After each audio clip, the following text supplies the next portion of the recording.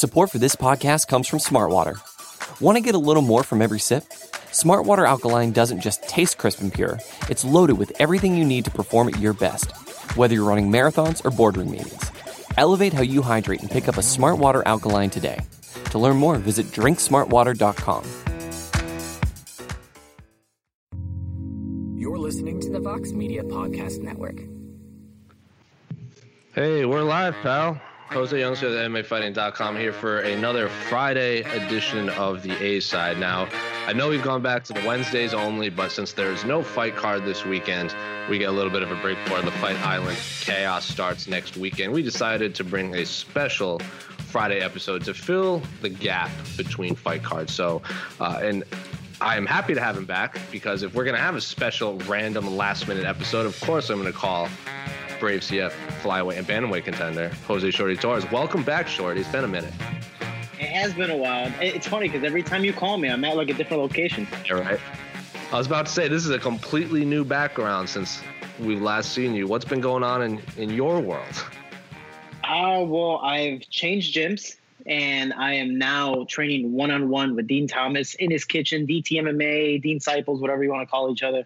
But we're pretty much, if you watch our Instagram videos, it's pretty much in the kitchen, in the garage. His garage literally looks like a kitchen. So we just have fun, man. And it's a lot of one-on-one work. And right now I'm about to be 28, entering the prime of my career. And I think I've been traveling and training at some of the best gyms in the world, from ATT, Jackson Wing, Dwayne Ludwig's, and so many more, at Rufus Sport and all that. And it's just like, I know I'm tough. I know what I need to do. But now I feel like I need to mold everything and define everything in whole. And I think Dean Thomas is the one to do it.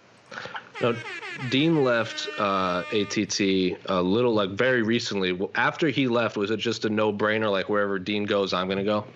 And that's pretty much what it was for me. ATT, is, we've talked about many times, is a phenomenal gym, but it's like a high school. There's so many people there, and there's so many posses and cliques, and if you don't fit in, you're probably the outcast. Well, Dean was really the only coach to work on me a lot one-on-one. And him and Mikey Rod were my guys, and I believe both have left the gym, but for me, Dean wanted to continue doing his own thing, and Dean was the only person to work with me. I can travel with some of the best fighters in the world, and I know I can hold my own, but I'm only going to get so much better doing the same thing over and over and over. Again, I need somebody to tell me what to do, and right now, Dean Thomas is that guy. And so he decided to move to Port St. Lucie, and he was like, man, come live with me, and we'll train pretty much twice a day, maybe even 3 times a day, and really try to mold and define you and get you ready for your fight. Anyone else go with you? Jillian Robertson. Well, the crazy thing is, for what people don't know, is we were going to do a training camp where it goes Dean Thomas and ATT, but they didn't like that. So they're just like, you know what, just stay with Dean. And we're like, oh, okay. So we're now technically kicked out of ATT, but we're with Dean Thomas doing our thing. We're happy. We're having fun. And the good thing, again, it's a lot of one-on-one work. And when you start to break things down really slowly, you're like, oh man, I've been skipping a lot of steps. Is there any plan to get an actual doorfront gym outside of training in a kitchen? Honestly, I don't believe so. One, I like this kind of training in the garage type of thing with a legit coach, not just some guy that's like, yeah, I've seen some YouTube videos, here's some pad work and stuff like that. But Dean is an incredibly smart guy, and we have a lot of fighters that come up here and work. Hannah Goldie was here last week, Zoila was here the week before. So it's one of those things that we're working with a lot of really, really good fighters and just molding them specifically to their style, but also integrating Dean's style as well. And I think it's phenomenal. Like when I work stand-up, my main training partner is Jillian Robertson. So when I work stand-up, that's my biggest strength. But then we work ground, I'm like, oh man, here, you go first. I'm just gonna follow what you're gonna do. So we're really helping each other out. It's honestly been a really, really productive time. Well, I'm sure we're going to get a million questions about that and various other happenings in the world of mixed martial arts. But again, of course, joining me is my usual, I don't know where she is on my camera, I'm always mirrored, my usual partner in crime, Alex Savis. Alex, how's life in California? Sunny as always. Can't complain, you know me. Now, you and Shorty are both Chicago natives. Yeah. Alex is now in California. Shorty's in Florida. City of Soup. So, Shorty, what's your favorite soup? Oh, man. God, I'm on the spot. Green pozole. Oh my God! Was not expecting that answer, but that is a phenomenal answer. 10 out of 10. That is the correct Mic answer drop. going forward. I like how he didn't even question the city of soup thing. Like, have you ever heard somebody say Chicago's the city of soup? I was like, oh, I guess I'm learning something new today. But okay. Yeah, see, Alex, learn something new every day. You got the tattoo. Do you have a City of Soup and like an Old English across your back? Yeah. Old English city of soup. We'll show it later. Yeah. Let's keep the MMA related. Yeah. Anyway, Casey, how's life with you? Still up to good in Englewood? Yeah. Just good stuff. Just good stuff. Yeah. Yeah. It's Cool. going. Well, anyway, of course, this is not our podcast. This is your all podcast. Shorty, I think you are the most tenured guest on the show. I think it's between you and Brian Kelleher at this point in terms of fighters. So you know the drill. You guys can all send in your questions on Twitter or on the site or in the YouTube comments, because the YouTube comments have gotten a lot more popular lately. So without further ado, Casey, what is our first question? I don't have any crystals. Just want to say that. I don't either. Losers. You're all missing out. No, I'm gonna go straight to the YouTube questions. Here we go. Straight to the YouTube questions. From Sandy Pham, longtime commenter. Casey, question here. There we go. I'm confused with Kelvin Gastelum situation. Wasn't he suspended by USADA for 9 months and the suspension got cut to 4? How is he fighting Hermanson this month? So, Casey, I guess this is a question for you. Oh no, I think no, because they know I read the questions. This is a question for all of us. She was just trying to get my attention. To answer the question, I honest forgot Kelvin even had a USADA suspension. What do you get suspended for? What? I think it was marijuana, wasn't it? That's not a real thing. Anyway, Shorty, as a fellow fighter, what do you make of, I guess, Kelvin's suspension being cut by 5 months? Is it because I look like little Kelvin Gastelum? Is that why you're asking? Kelvin Gastelum is a handsome man, so that is a compliment. He's a chunky, handsome man, and I like it. You know what? I think of like the resolution. Yeah, let's just can we just tweet out we have Kelvin Gastelum on the show? Just baby Kelvin Gastelum. baby Kelvin. And for all you conspiracy theorists, guys, yes, I am a clone, and we just kind of go from there. Now, it's crazy that people are still being banned and suspended for marijuana use when it's been so prevalent in MMA. I believe, wasn't there a poll saying like 60% of fighters or 70% of fighters use THC during their training camps? So I think it was 60% and then 40% said they're lying. Yeah. Yeah, it's one of those things. Like, I even use it just to sleep. So some people use it constantly, some people use it just to sleep, some people use it for pain relief. So it depends on what you're trying to do, and it's one of those things that look at all the states legalizing it. How are you going to tell us to ban substance when the states are like, yeah, man, you're cool, you can do it every single day, but you can't do it for your fight or your training camp? I don't believe it's cool. Where does Kelvin Gastelum train? He trains in California, right? Yeah. Kings, right? Yeah, Kings. He trains about 30 minutes south of me. Yes. Yeah, so you're telling me he's being banned for stuff he can do in a state every single day, So for me, it doesn't make sense. But hopefully, I don't know that he was suspended or it got shortened to a smaller date. But overall, I think it's nonsense that people are getting suspended for marijuana. After looking this up, it says Kelvin Gastelum received a 5-month reduction to his sanction after the completion of a drug treatment program, USADA said in a statement. So, yeah, I think Alex's face says it all. Like, was it like rehab? Yeah, right. For weed. Hey, man, I'm not going to try to make sense of USADA. I'm pretty sure he's relapsing right now as we speak. Yeah, sure. He's going to Abu Dhabi. It's not like you I've talked to like a lot of fighters are like, man, you can't really bring THC and what have you to Abu Dhabi because all that stuff is a no-go in that place. So it's going to be about 100 degrees with like 80% humidity, and you can't use THC. One of the fighters was joking, like, it's pretty much just rehab. You're just sweating it all out of your system for 4 weeks. So there you go. So yeah, I just like this comment. Sandy Pham just said marijuana in giant letters. Are you even a fighter if you're not promoting THC content on your Instagram? All right. Next question. So so that was the answer, right? It's just the. Well, she asked if he was suspended for 4 months. How's he fighting this month? And I'm assuming it's because it was retroactive, or. I would imagine so, because his last fight was in New York, so I would imagine it would be retroactive in November. Was it USADA that suspended him or the commission? It says USADA released the statement on the reduction, so I assume it's USADA. Oh, okay. Weird. So wait, USADA on Monday announced. It was like an. Wait, when did he? So he got suspended for his fight with Till, or was it just like just suspended in the middle of camps, like out of competition? This was in May. Kelvin Gastelum accepted a suspension from the U.S. Anti-Doping Agency for his second positive test for marijuana. USADA on Monday announced Gastelum had accepted a 9-month sanction after testing positive for THC metabolites over the maximum limit. THC is the main psychoactive ingredient in marijuana. Gastelum received a 5-month reduction to his sanction after the completion of a drug treatment program, USADA said in a statement. His positive test came from in-competition sample collected in November at UFC 244. So it was in competition. Oh, all right. So it definitely was retroactive. Weird stuff. All right. Next question. The more you know. From Kiwi MMA NZ on Twitter. Out of all the fights scheduled for Fight Island, which one is the most slept on? I'm thinking Figueiredo versus Benavidez hasn't gotten a lot of hype or attention. Do you think Joey B can pull it off? Or does it go the same way as last fight? So this is a 2-part question. Shorty, I'm going to start with you for both of these.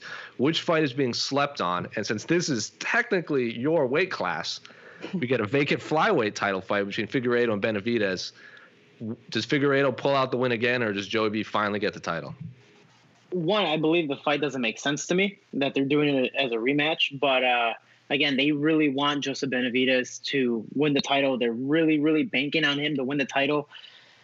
I don't know, man. He got dominated that last fight. Again, I'm a very, very big fan of Joseph Benavidez. He's one of the reasons why I started the sport. But the way Figueiredo performed in that last event, he never got taken down. He was just landing counter shots, and he was attacking the whole time, pressuring. And he was just able to dominate Benavidez. I think that knockout, if not dropping him, was going to happen inevitably. I think it's going to happen twice. And you know, Figueiredo already knows the game plan. He's already confident, but Benavidez is the one that has a lot of pressure on his shoulders to come on back and see if he can win the title. What is this? His like 5th or 4th title run? You know, at flyweight, I think it would be his 4th. He's 0-2 against DJ, and then technically, since Figueiredo missed weight, it was not. It wasn't a title shot. No, Figueiredo was he's still not the vacant. title holder. Yeah. So I mean, the belt is still vacant. So technically, this is his 4th title run. So we'll see what happens. Hello, Julian's like. So hi guys. So overall, I think Figueiredo is going to win it. But what's the fight that's most slept on? I don't have the card in front of me. One of the fights I'm most excited for is Frankie Edgar versus Pedro Munhoz. I think they're exactly the same size. They're both scrappers. One guy moves. One guy's more of a pressure fighter, but they're both legit on the ground. One's more primarily a wrestler. One's a jiu-jitsu guy. So that one is probably, for me, the most exciting fight. And then maybe second will be, even though I feel like this fight shouldn't happen and Marlon should be taking this fight, it should be it's Jan versus Aldo. I think that is a phenomenal fight as well. Wow. So, Alex, do you agree with Shorty on fights being slept on? And what do you make of Joe B versus Figueiredo, the rematch? Yeah, I don't think we saw the best of Joe B in that fight. And I really hope that this one, comes out differently. No offense to Figueiredo, obviously, but I think everyone knows, like you said, what they're trying to make Joe B the champ. And it would just be easier if it worked out that way. As far as fights that are being slept on for Fight Island, I think the Andrade Namajunas fight, because it's the only one that's not a title fight, under the 3 big title fights, people aren't really mentioning it very much, but because Andrade had such a dominant performance in their first matchup, I don't know, I'm kind of really excited to see that one. It wasn't a dominant performance. Well, Rose was winning until she got spiked on her head. Yeah. It was horrifying. You remember that first round, though? That was like one of the best first rounds I've ever seen Namajunas fight. Like, she was just piecing up Andrade. It was so good. So, yeah. And then she got dropped square on her head and lost fair and square. So there's no argument in that. It was a loss, yeah, for sure. But and then I would imagine if Rose wins, she fights Zhang Weili, which I am so excited for if that fight ever happens. Casey, which fight is being slept on, and what do you make of Joe B versus Figueiredo too? The slept on fight, I absolutely agree. Namajunas and Andrade. I thought that first fight was. It was a great stoppage, but it's MMA. It's like, when you have 2 top competitors fight, like 2 A-level fighters, I rarely think that MMA is a 1-for-1 sport. I think it's more like 2 out of 3, and because so many crazy things can happen, and I think that was Andrade slamming Rose in her head. I think that was just a mistake Rose made, a very bad mistake, but she made a mistake. But up until that point, I thought she looked awesome. Yeah, I'm so looking forward to that fight, and mostly because I want to see. Actually, if Andrade beats Namajunas, I want to see either of them rematch Weili. I agree. Because even people forget that Andrade, she had to. I mean, maybe Shorty can comment more about this, but like she had to travel from Brazil to I think was it in Beijing? It was in somewhere in China. So travel international to China, fight at just.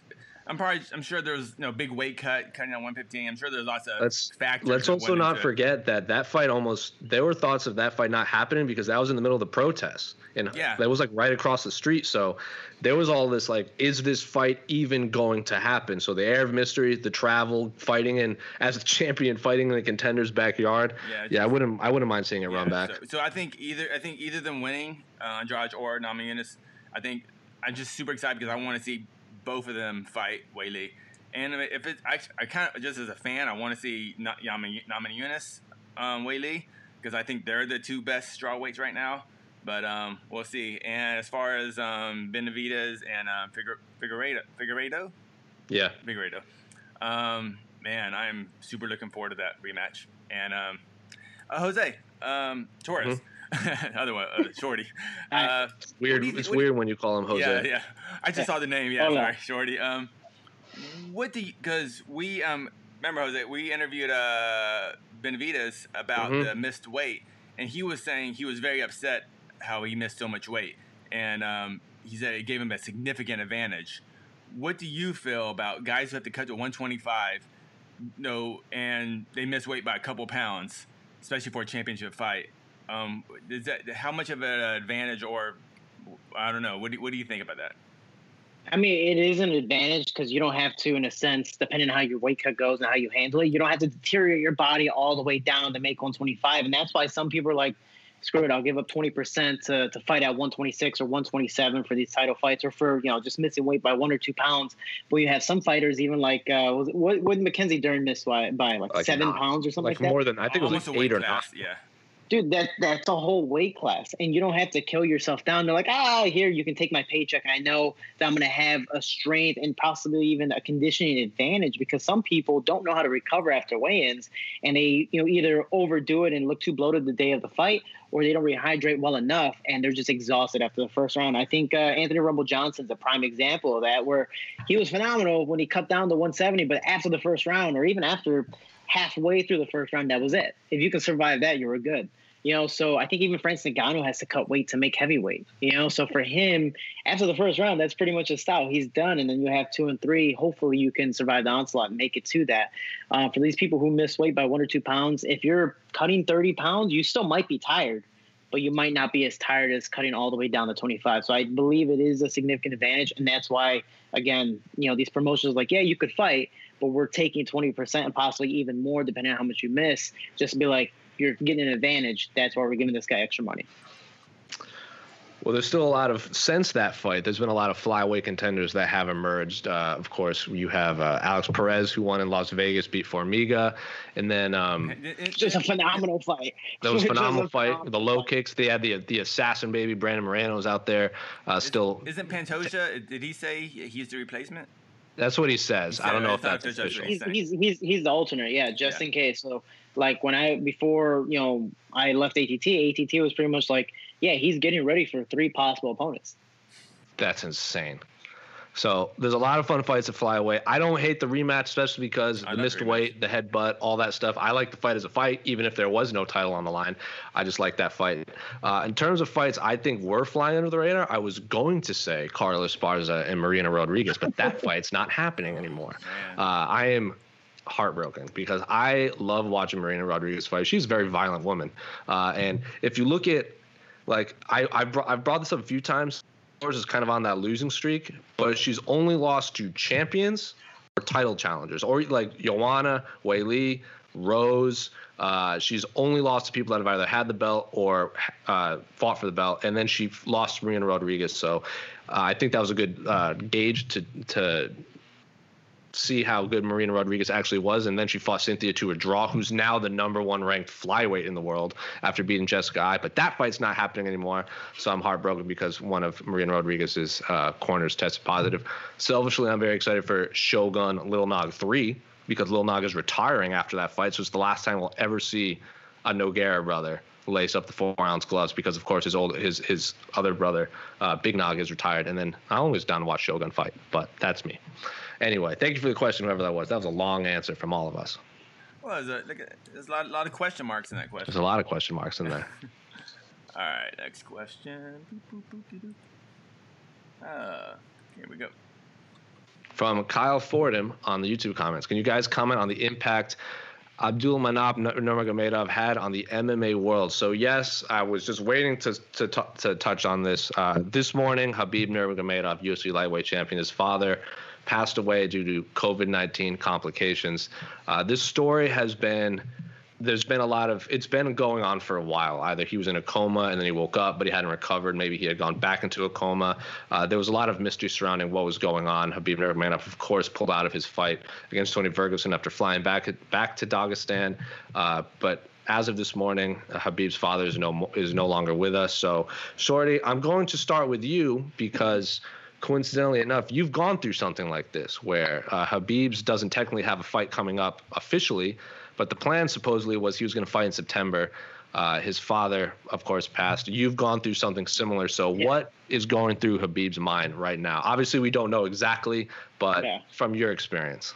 He's definitely a lot more mentally strong than I am. But, man, my father passed away last October, actually on his birthday, which was horrible. And it was during my training camp. And for me, I didn't know how to mourn. That was the first real close person to pass away in, my life. So when he passed away, I'm like, cool, I'm going to go back home, during my training camp, take care of my father, bury my father, take care of my family, and then just go immediately straight back to training camp. And I ignored all the mourning phases. And then eventually it started to catch up to me. And by the time fight week came, I was like, dude, I don't want to do this anymore. I'm freaking out. Like, I need to go home. And I ended up suffering from anxiety and panic attacks. Then after that, it was just lots of depression and finally having to be in the house without him there. All those subtle differences. You're like, damn, he was, you feel his presence, but he's not there. So it's a crazy thing. For me, it was a lot to go through. And I feel a lot more mentally prepared now to get into a fight. But let's see, October, so November, December, January, February, March, April, May, June, July. We're at 9 months now. It takes forever. That mourning process is horrible. And some people can kind of get by after a few months. Some people take years, and it just never goes away. So I don't know how, Khabib is taking it, but it is a very, very crucial time. My father was one of my best friends. So I could just imagine for him where his father was literally almost in his life every single day practicing. And it's like Vasyl Lomachenko almost, like his father's in his corner. If his father wasn't there, there would be no Khabib. There would be no Khabib Nurmagomedov, So for him and his impact in the MMA world is just huge because he's created literally the most popular Russian or Dagestani fighter in the world. So you can just imagine that. I think then they just make a poll to saying that he's like the most paid Russian athlete. Yeah. It's that's how popular he's become because of his father. And I think honestly solely because of his father. So if it wasn't for his guidance, stuff like that, he wouldn't be the man he is today. So I can just imagine the impact and the toll it's taking on him right now. So I respect people paying their condolences and the respects, but I know he's going to take a lot of time to himself, and I hope he does the right things possible for his mental health. Yes, Casey, you were in Abu Dhabi for Khabib's last fight. Was it Abu Dhabi or Saudi Arabia? Abu Dhabi. Abu Dhabi. Anthony Joshua, Andy Ruiz was Saudi Arabia. From everything I've heard from the media and fighters there is when Khabib's father entered a room, you felt it. Every single person there pretty much respected this man when he walked and listened to everything he said. So from your experience covering his fight with his father right there, what was it like? Well, my only kind of up close experience with him was at the open workouts, and pretty much when Khabib came in, it was like Khabib. But when his father came in, it was this. The crowd didn't go as crazy, but you could tell there was just kind of this aura around him. Like, okay, everyone, like, if Khabib's father wants to stand over there, everyone kind of move out of the way, type of thing. And it was one of those things. Everyone just knew who he was and everything. But I want to share this tweet from the very wonderful journalist Kareem Zidan. I was about to bring up that tweet. I'm just going to throw this on the screen. And here's what he had to say about him. For those of you just listening, or they listen later on, it says Kareem Zidane of Bloody Elbow. Apart from being the key to UFC champ Khabib Nurmagomedov's success, Abdulmanap also had a long history of using sports to combat extremism in his native Dagestan.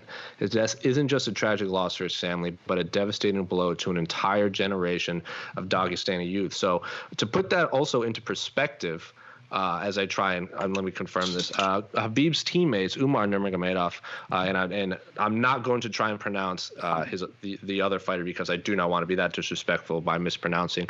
They've apparently canceled their plans to go to Fight Island solely because of the passing of Abdulmanap Nurmagomedov. So, yes, his loss is not just the UFC undefeated champion losing his father and coach. This kind of sent ripples through the Dagestani sporting world. I don't think there's anyone in America that we can put that compared to put it into perspective. Am I wrong? What's up? What I mean, you look at the prime example of what was Mike Tyson's head coach back in the day. Oh, yes, correct. Yes, I forget off the top of my... So you look at that, we're like, even though that wasn't his real father, that was his, his second father, his guy that he needed and relied on. And then after he passed away, Mike Tyson pretty much became a whole different person. Fired people, hired people, did this, did that, and then he wasn't it was never the same Mike Tyson again. So it depends, and that's why I say I really hope Khabib does what he needs to do to take care of his mental health, because if he just kind of goes, I'm going to do me, and he might fall like I did. I literally was at my fight and I was like, dude, I can't do this. I'm freaking out. Everyone's reminding me about this, and it was just like all that stress coming down, which I feel so bad for my opponent because he made weight. I was like, oh man, I'm sorry, but it's extremely a crazy thing. But I hope he takes care of his mental health and goes from there. What do you think about mental health, Dean? Oh. Hello. And we got Dean Thomas here. Legendary Dean Thomas. What is this? Is this the sound? Yeah, other ear. Right here. Yeah. Oh. I ate a bulb of garlic, so Shorty's gonna be feeling it right now. I really did. What are we talking about? Mental health? Yeah, that and talking about Khabib's father passing away and how that possibly would take a toll on him. Yeah, that's terrible. That's sad news. My mother passed away in January, so I know how hard that can be to deal with that. So, my thoughts and prayers goes out to Khabib and his family, and I hope they get through that. I'm sure they will. But mental health, I think that's an important issue, one that's also very understated in today's game, because especially as men too, because men are supposed to be tough, and we're supposed to forget about it. We're supposed to just man up, toughen up. And I think that's the worst thing that we can do as men, is to say that, and we need to be a little bit more sensitive. And I've taken steps, me personally, to try to be more vulnerable in my own life and do things like that. Like in my room, I have a coloring book, and I'm not afraid. He does. I have a coloring book. So, and I try to do things to just make myself a little bit more vulnerable to the world and be more peace with not only myself, but everybody else. It's a character coloring book. Just want to state that. I think we're seeing that trend right now because Anthony Pettis brought up that he's now seeing a therapist and a mental coach. And he said that his entire career, he just worked on the physical tools. And it wasn't until his last fight that he really started to work on his mental tools. Drakkar Klose was the same way. John Jones once compared his brothers are – they can go, the NFL players, Arthur and Chandler, can go to their coaches and be like, Coach, I need a therapist. And the NFL team will just get him a therapist. And John Joe says, I don't have that in MMA. I'm supposed to be tough. So I think Dean and Shorty are right on it, where this is going to be a new trend in MMA of male fighters maybe being more open with their feelings and thoughts. I ended up getting a mental coach, shout out Andy Murphy, but I got a mental coach, but it wasn't because of my father. It's because Dean beats me and calls me dummy every day. That is true. That is true. I got to take out my frustration somehow. I don't have a dog, so I got a short hair. Casey, anything else you want to add, or Alex? I was just going to say, it's going to be particularly tough, I think, because he's obviously going to, kind of go off the grid for a while. We're probably not going to hear from him until September rolls around, when this fight is supposed to be happening. And then obviously the media questions are going to start. He's going to get asked about it a lot. And that's when I think all that's going to sort of resurface. So even if now he feels like he's going to be fine by September, you really don't know. That's going to be a very good point, because one of my earliest memories as a child is the death of Michael Jordan's father. And I feel like every time a microphone was put in Michael Jordan's face, that was the first question. Yeah. I can't even imagine what that's like as a professional athlete.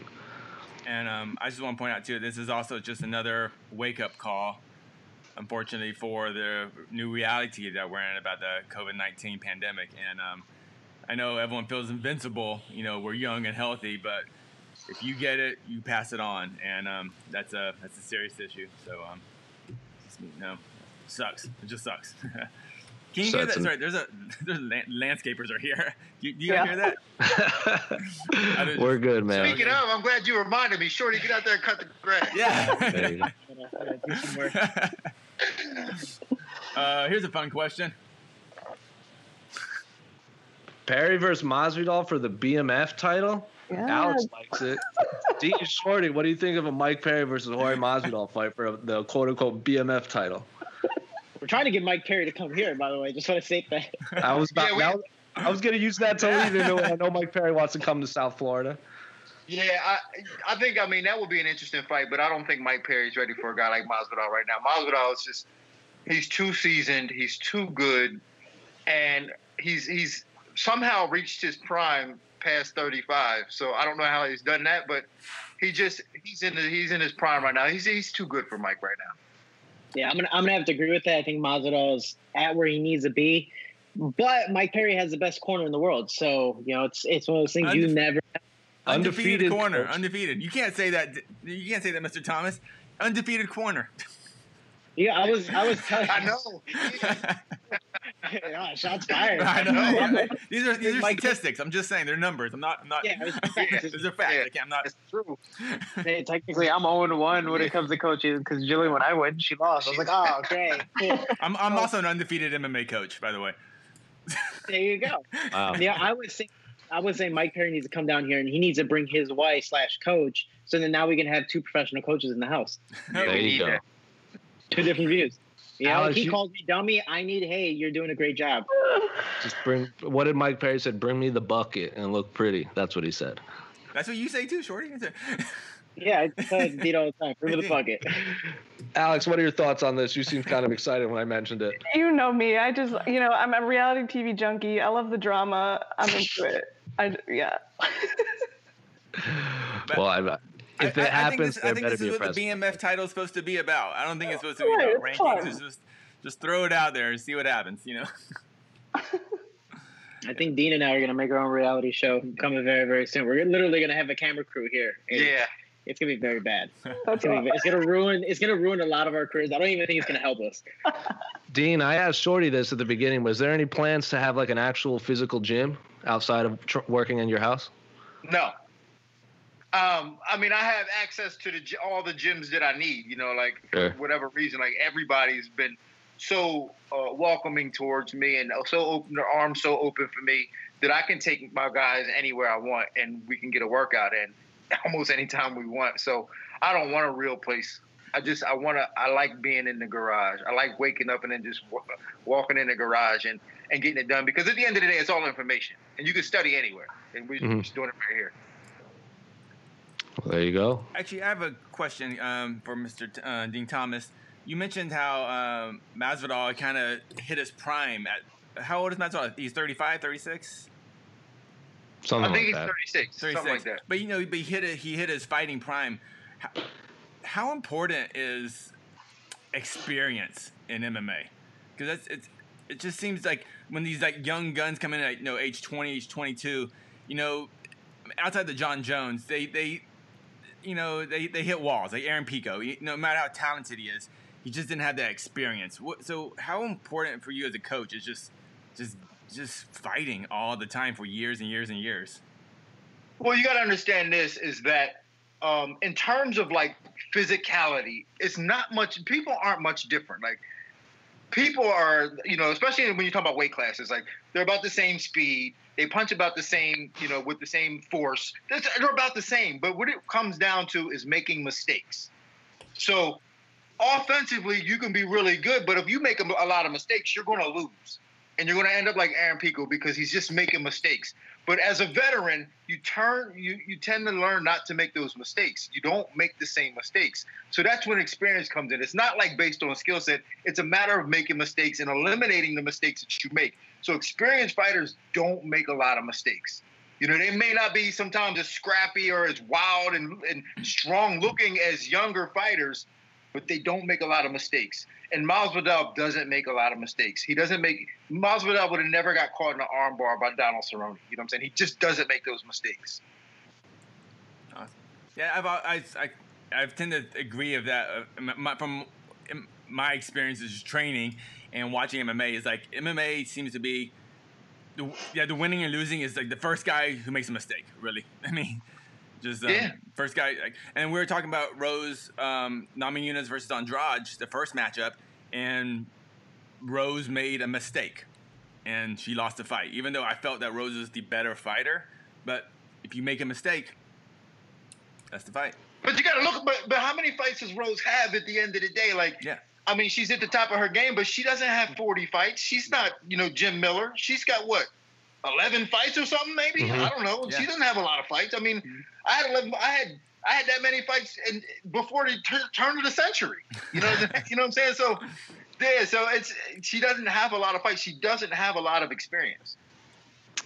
Well, I think we saw something like that play out when Alex Caceres fought Chase Hooper. Alex Caceres has more fights in the UFC than Chase Hooper has years on this planet.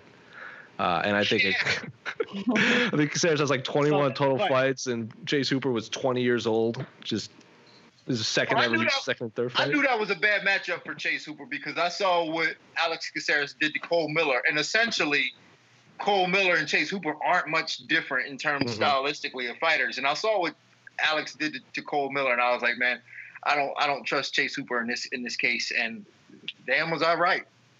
Roxanne Modafferi, Maycee Barber also comes to mind. Dean, I don't know if you know, but Roxanne, who has apparently the first female fighter on the UFC roster to fight 3 different decades, was a plus 1,000 underdog against Maycee Barber, who I think had 10 total fights. Yeah, I mean that's another good example, and you can say what you want about that, but like even before Maycee's knee was hurt, like she was getting beat up. I think after the first 2 minutes, I think we saw how that fight was going to go. Yeah, and I honestly got sold on Maycee too, like because I saw what Maycee did to my fighter Jill, and I was like, yeah, Maycee's going to beat her. But then when like you said, that first 2 minutes and she's getting punched, I'm like, oh my god.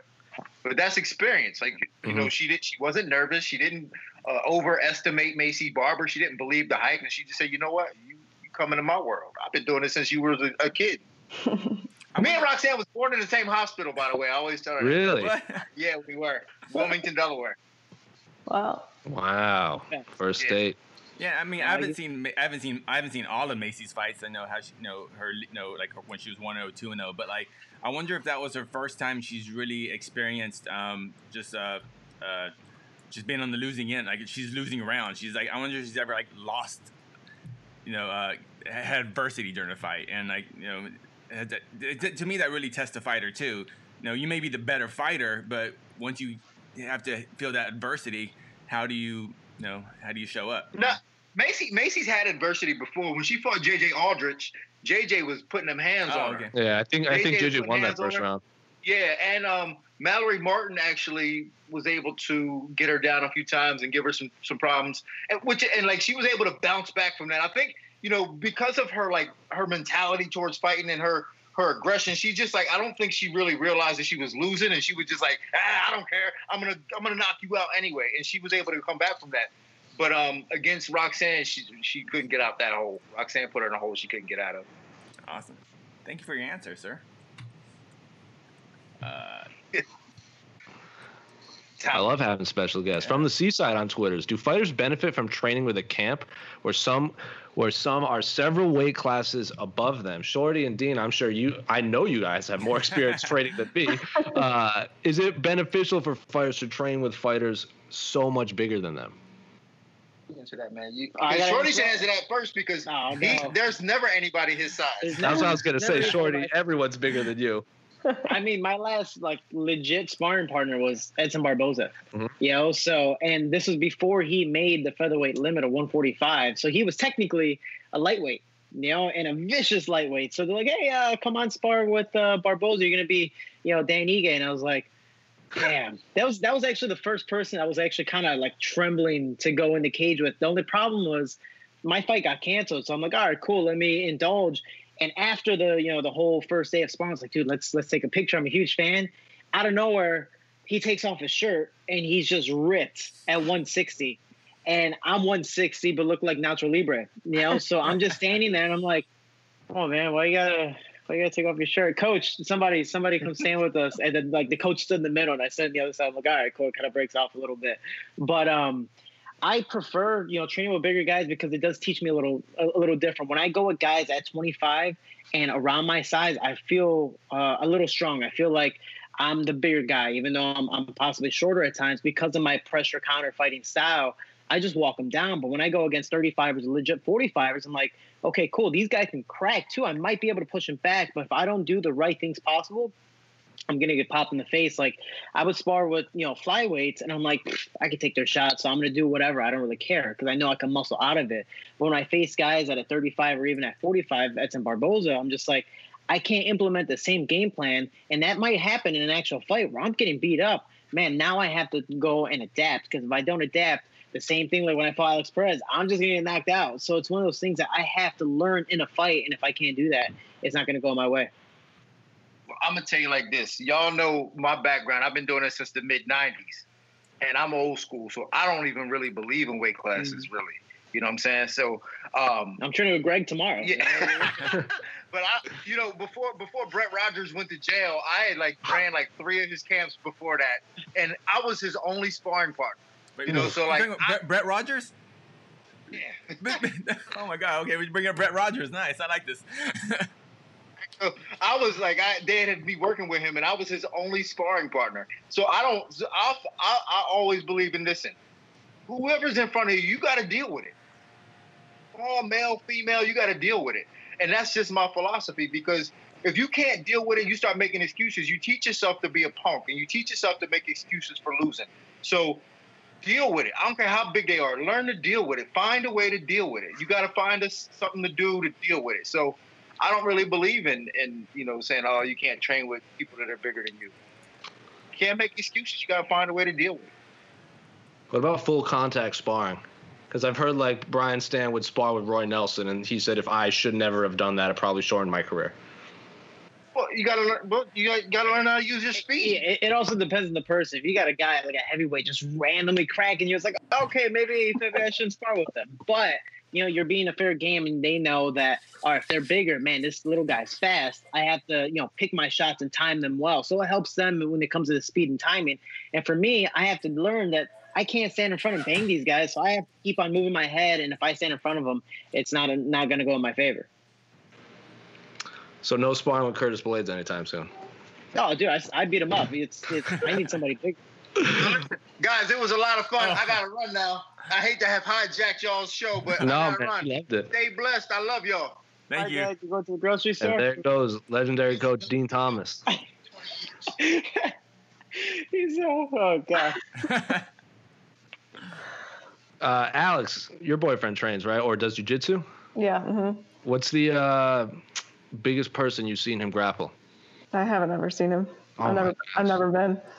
Wow. But he's very, I know his philosophy on this, and he's very adamant because he's got a friend that we call Tiny, who's very much not tiny. He's like 300 pounds of just pure muscle. And they bicker all the time about who can, is it going to be pure brute strength versus the technical aspects of it. And obviously PJ thinks that he can, I hope he can't hear me, but yeah. Casey, who's the biggest person you've ever trained with? Well, one of my main training partners before a pandemic kind of screwed everything up. But yeah, he weighed about his former wrestler, a solid 225, 230, and I actually loved getting my ass kicked by him in a sense on the ground, because when I went against people my own size, I felt like, ooh, I'm so fast and strong. I'm a bit like I actually like, especially for training, I like getting beaten up because I feel like if I'm not learning anything, I guess. Does that make sense? And that's definitely the thing. Yeah. If you're And I get it. Like, some people need to literally be the alpha male in practice. That's fine. You can be a leader. You can do whatever.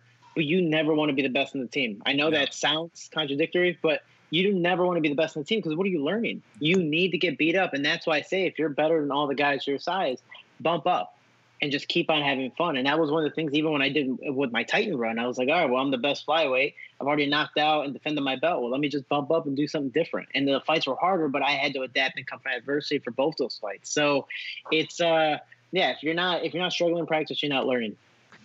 Well, I think a lot of people that were complaining that Felicia Spencer losing to Amanda Nunes stifled her career growth. She's only had 2 losses, and who has she lost to? Yeah. Chris Cyborg and Amanda Nunes. So it's not like she's going in there and just losing to people outside of the 2 greatest both fighters. of them. Yeah. It's not like she's going in there and losing to people that aren't the 2 greatest fighters who have ever lived, or female fighters that have ever lived. Cool. All right. You think we answered that question? We got, yeah. Sure hope so. I've never trained with someone heavier than me. I've always been the same size. Oh, I mean, yeah. I actually I really actually when I'm the bigger fighter, I feel like I don't mind doing it, but I feel like I'm helping them, but I'm not getting as much out of it.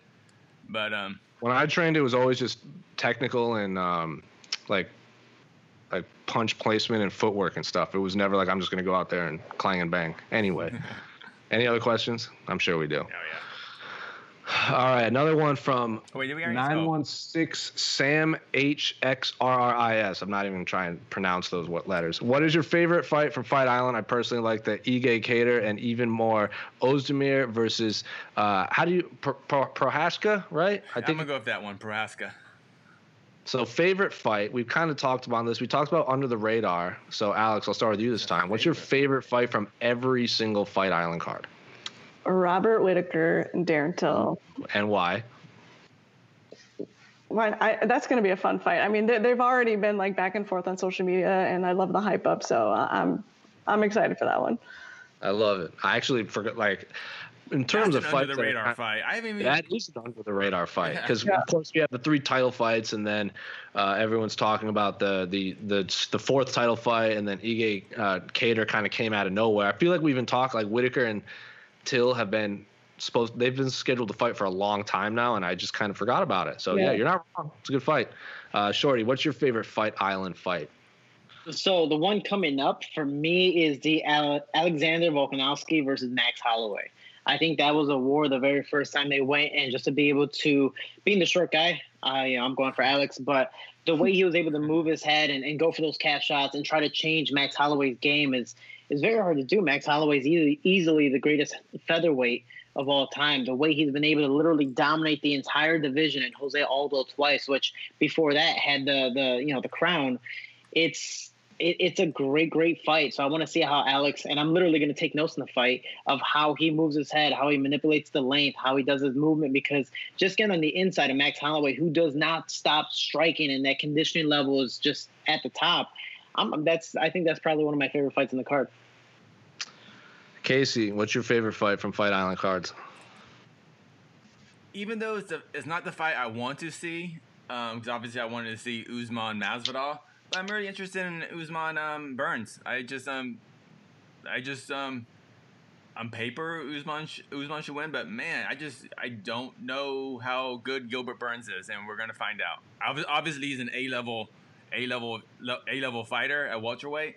Man, but all of a sudden, if Gilbert Burns is the UFC champ at welterweight, I was like, wow, it's just something you couldn't imagine a year and a half ago or a year ago, even 6 months ago. You know? And Usman's now training with Trevor Whitman and Justin Gaethje, so there's going to be a whole new corner in his camp. So yeah, that is a super fascinating fight. It has no title implications, but I'm very excited for Verdum Gustafsson at heavyweight. That was my second one. I was about to mention that one. Gustafsson returning from retirement to fight former heavyweight champion Fabricio Verdum. That makes me all kinds of excited. Retirement. Just because I have no idea what's going to happen. It's like, we'll see. Retirement doesn't exist in MMA. That's a joke. Henry Cejudo's, it's only a matter of time before he comes back. Well, that one, he actually might be retired unless he gets the money fight. I actually don't see him coming back. He did the same exact thing when he won his gold medal. He's like, "Oh, cool, later, I'm done." And Cejudo did come back and try to make the next Olympic team and didn't. So he came back for like a qualifying and didn't qualify or another. So he did try to come back a few years later, and I think he just took way too much time off after winning the gold medal. And he just wasn't the same fighter. I don't know, but I hope he gets his money fight because I don't want Henry Cejudo not to fight anymore. I love watching him fight. What happened in the background? Didn't go to WWE or some wrestling promotion. AEW, man. That's where he's an AEW guy. Come on, man. He's already in an AEW ring with Mike Tyson and Rashad Evans. Yeah, right? That sentence just doesn't make any sense. All right.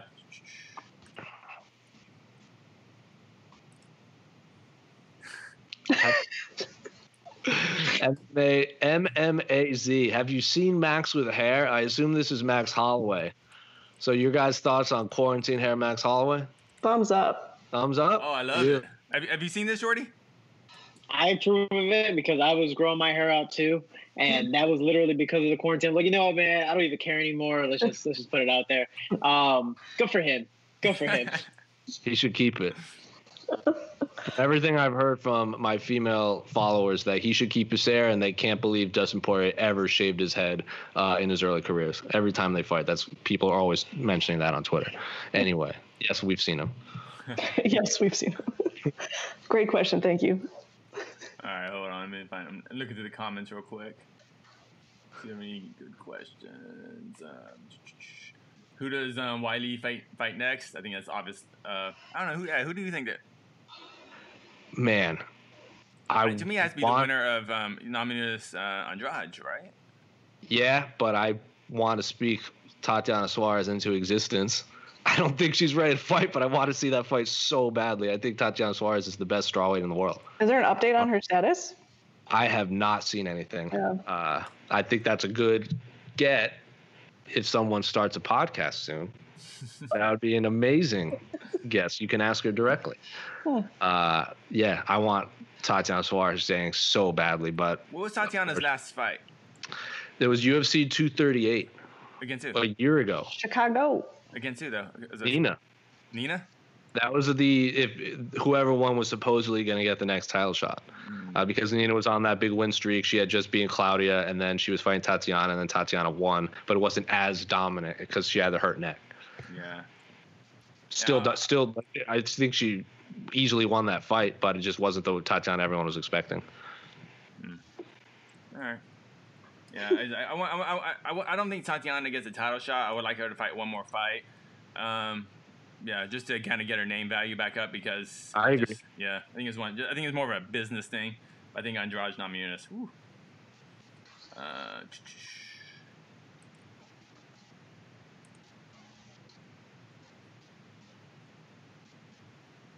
I don't know if you follow this man on Instagram or Twitter. Sorry, we lost you for a bit, Jose. Can you repeat the question? Me? Yeah. Your audio was just gone for a second. Oh, okay. Can you hear me now? Yeah, you're good now. Sorry, I don't know if you follow this guy, but if you don't, you should find him on Instagram. He makes some pretty phenomenal fan art. I think Izzy Adesanya wears a lot of his merch. So he makes. Oh, this is the guy? Yeah. Oh, wow. This is the one that made Israel, in our sit-down interview, Israel Adesanya is wearing a Spider-Man shirt, and Jay Romero is the one that made that art. So if you're looking for art on a T-shirt, hit him up. With NZ New Zealand seemingly eradicating COVID-19, I hope the U.S. is paying attention. If you're Dana, do you book Adesanya versus Costa with a full crowd in New Zealand, assuming Costa can get in, or stick to no crowds for 2020 to stay consistent? It seems like the Apex Island and New Zealand are viable options. We've had this question before, and Alex actually brought up a good point where New Zealand's holding big events, but those are basically New Zealand, like team sports with people that are already in New Zealand. And the crowd is in New Zealand. I can't imagine they want to bring Paulo Costa from Brazil, a country that is having a huge spike in positive tests, going to New Zealand for a fight. But correct me if I'm wrong. But I would imagine this is another Apex fight or maybe another Abu Dhabi fight, right, guys? I'll start with Shorty. I agree with that. It's one of those things that's like you're completely free. Why bring people in from other countries that possibly might have it? Mm-hmm. I know they're doing the tests beforehand before they even fly out, but still it's just one of those safety things that just in case worst comes to worst, let's keep everyone out, let's keep everyone safe. And New Zealand obviously got the job done. They got it right the first time. And US, where you at? But Oh, man, we're so horrible at this. But it's just one of those things that, keep everyone out in New Zealand. You guys do you be your own world for probably the rest of 2020, and then we'll see if we're all still alive after it. Did you guys see that photo Dan Hooker shared of him and his daughter in New Zealand? That was a bummer. Oh yeah, it's horrible. 2 weeks.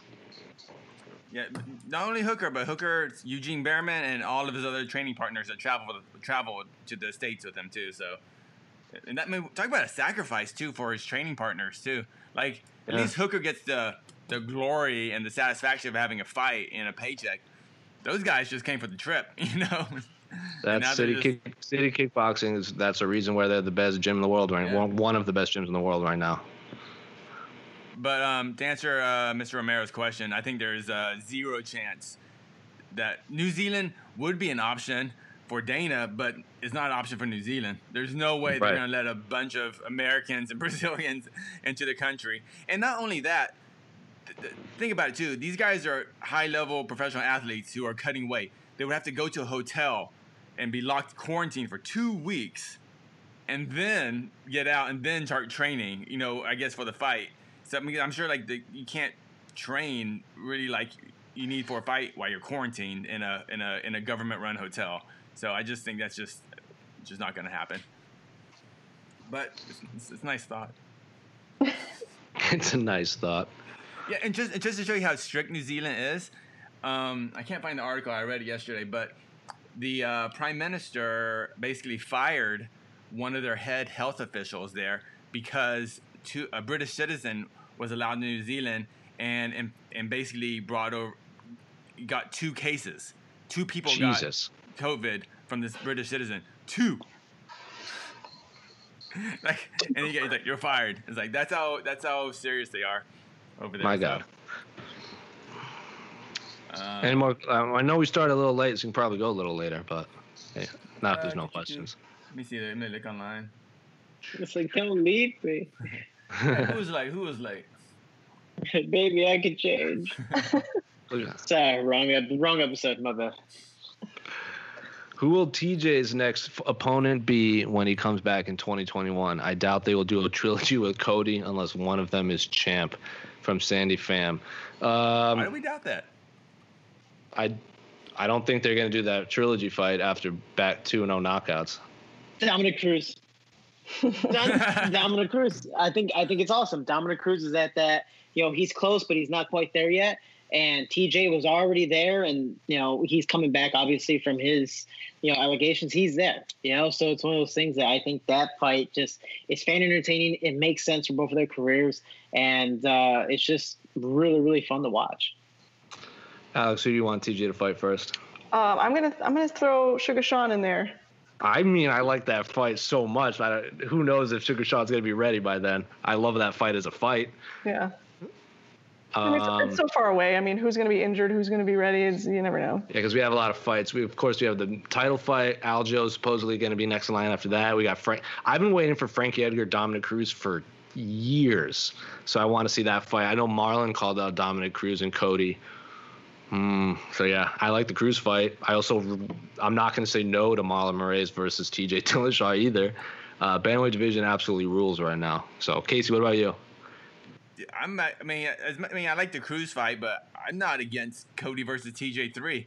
If Cody can really, all right, let's fight a clean. If Cody really sells it, if he really wants that fight, he really wants to, goes, okay, you were, on your special medicines for your first 2 fights, but I'm gonna beat you up, as a clean fighter. So I'm not against that. But I think TJ's got there's a lot of opponents lined up for TJ right now. So.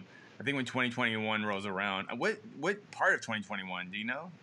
Isn't it January 2021 because his last fight was? That's when he lost. His first ESPN card. Yeah, so about 6 months. Huh. Yeah, so. Also, this just in, according to Aaron Bronstetter of TSN, Glory Kickboxing filed for bankruptcy. Oh man, that's a huge bummer. I just need to see Rico Verhoeven versus Badahari without the shenanigans at the end, but that'll never happen in Glory now. I think we're good, guys. And so that's a wrap on questions. Pretty much. So, This has been the MMA Fighting A-Side Live Chat, Friday edition. Shorty, you know the drill. You've done this a million times. The floor is yours for whatever you want to say about whatever you want to say. Hans, where are you at? I'm still looking for that sponsorship. Monster, I miss you. Dude, I spent like $20 a week on them. Come on, Hans, I need you. And then, let's see, I definitely need a crystal. That's for sure. Please, that'd be great. Let me make my demands now. I'll send my contract later today. Let's see. But no, man, I appreciate all the support, guys. That's why I always say we can, we will. Together we are Team Shorty. I have my foundation, teamshorty.com, Team Shorty Foundation, where all the merchandise on my website goes to help kids, teens, and young adults stay inside the gym and off the streets, especially during this pandemic, just to be able to and survive overall, and being able to train at home with the right gear and merchandise. Fighting has changed my life, and I'm hoping to change a lot of other people's as well. Follow me on Jose Shorty Torres on IG, Shorty Torres MMA on Twitter and Facebook. And yeah, that's pretty much about it. I appreciate it, guys. And DTMMA, yeah. That's the man who knows how to cut a promo. Casey, anything you want to say? Nah, everyone just have fun this weekend. Be safe. Stay inside. Don't get around too many people. Just, your little close circle. And don't be dumb and be safe. That's all. Alex, I saved you for the end. I saved you for the end because I always start with you and you always say no. Now you have no excuse. What do you got to say? Well, I don't have my own foundation, so I'll just reiterate teamshorty.com. Great cause. Love it. Since we have two Chicago natives on this show, City of Soup. Where's the best place to get deep dish pizza? Oh, yeah. It's Pequod's. That's my answer. Pequod's, Lou Malnati's, and then if you've never been to Chicago Pizza and Oven Grinders, it's not like traditional Chicago deep dish, but it is phenomenal. It's unlike anything you've ever had. I haven't been to Pequod's yet, but Illuminati's is my thing. Giordano's is good, but it's like the McDonald's of yeah. You're gonna eat it, but there's definitely better out there. So sure. Illuminati's for me, but Pequod's, hit me up. I can take a sponsorship too. I'll try it out. There's Illuminati's that just opened up right up the street from me in Phoenix the day this pandemic started. So I cannot imagine people are lining up the door for deep dish pizza right now in 110 degree weather. But I hope it survives by the winter and after this. Jessica Crystal Cruz says, I'll see if the Crystal store is back open. So there you go, Shorty. You might get some crystals. New gym, new Shorty, new crystals. But of course, this has been Jose. That's been Shorty Torres. I know he's going to be back at some point because he is, of course, the most tenured between him and Brian Keller. It's always back and forth. And Casey Leydon in Englewood, still up to good with the second best mustache in MMA, according to Mike Heck. And then my partner in crime, Alex Savis. I think I got her. She's over here. Yeah, but we'll see you next Wednesday. For UFC 251 Fight Week. Oh, we're out.